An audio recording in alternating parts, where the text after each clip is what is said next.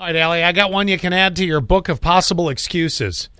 For being late? No, not even that, just for speeding.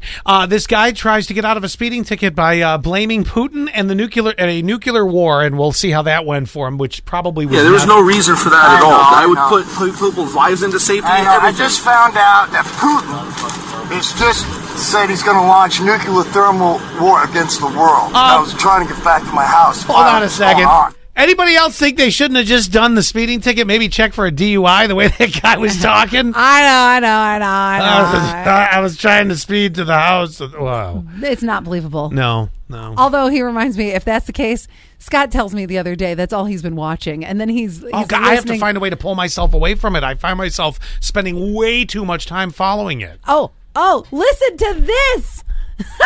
Quinn, I am totally going to call you out. So. Oh, no. No. You got to hear this? No, don't play it. I got to play it. I got to play it. What is happening right now? No, I don't even know what this sounds like. What is happening? So embarrassed.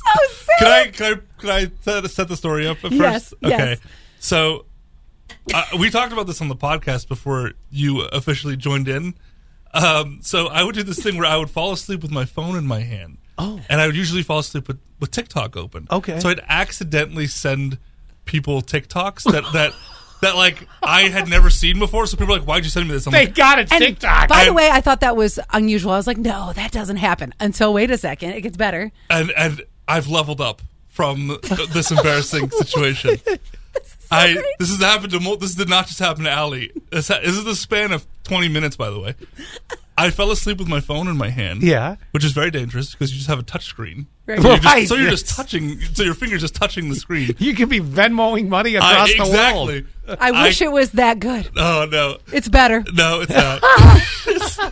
It's so embarrassing. I called Allie twice in the night at like midnight. Oh, my God. I called my parents twice. So my mom twice. My dad answered.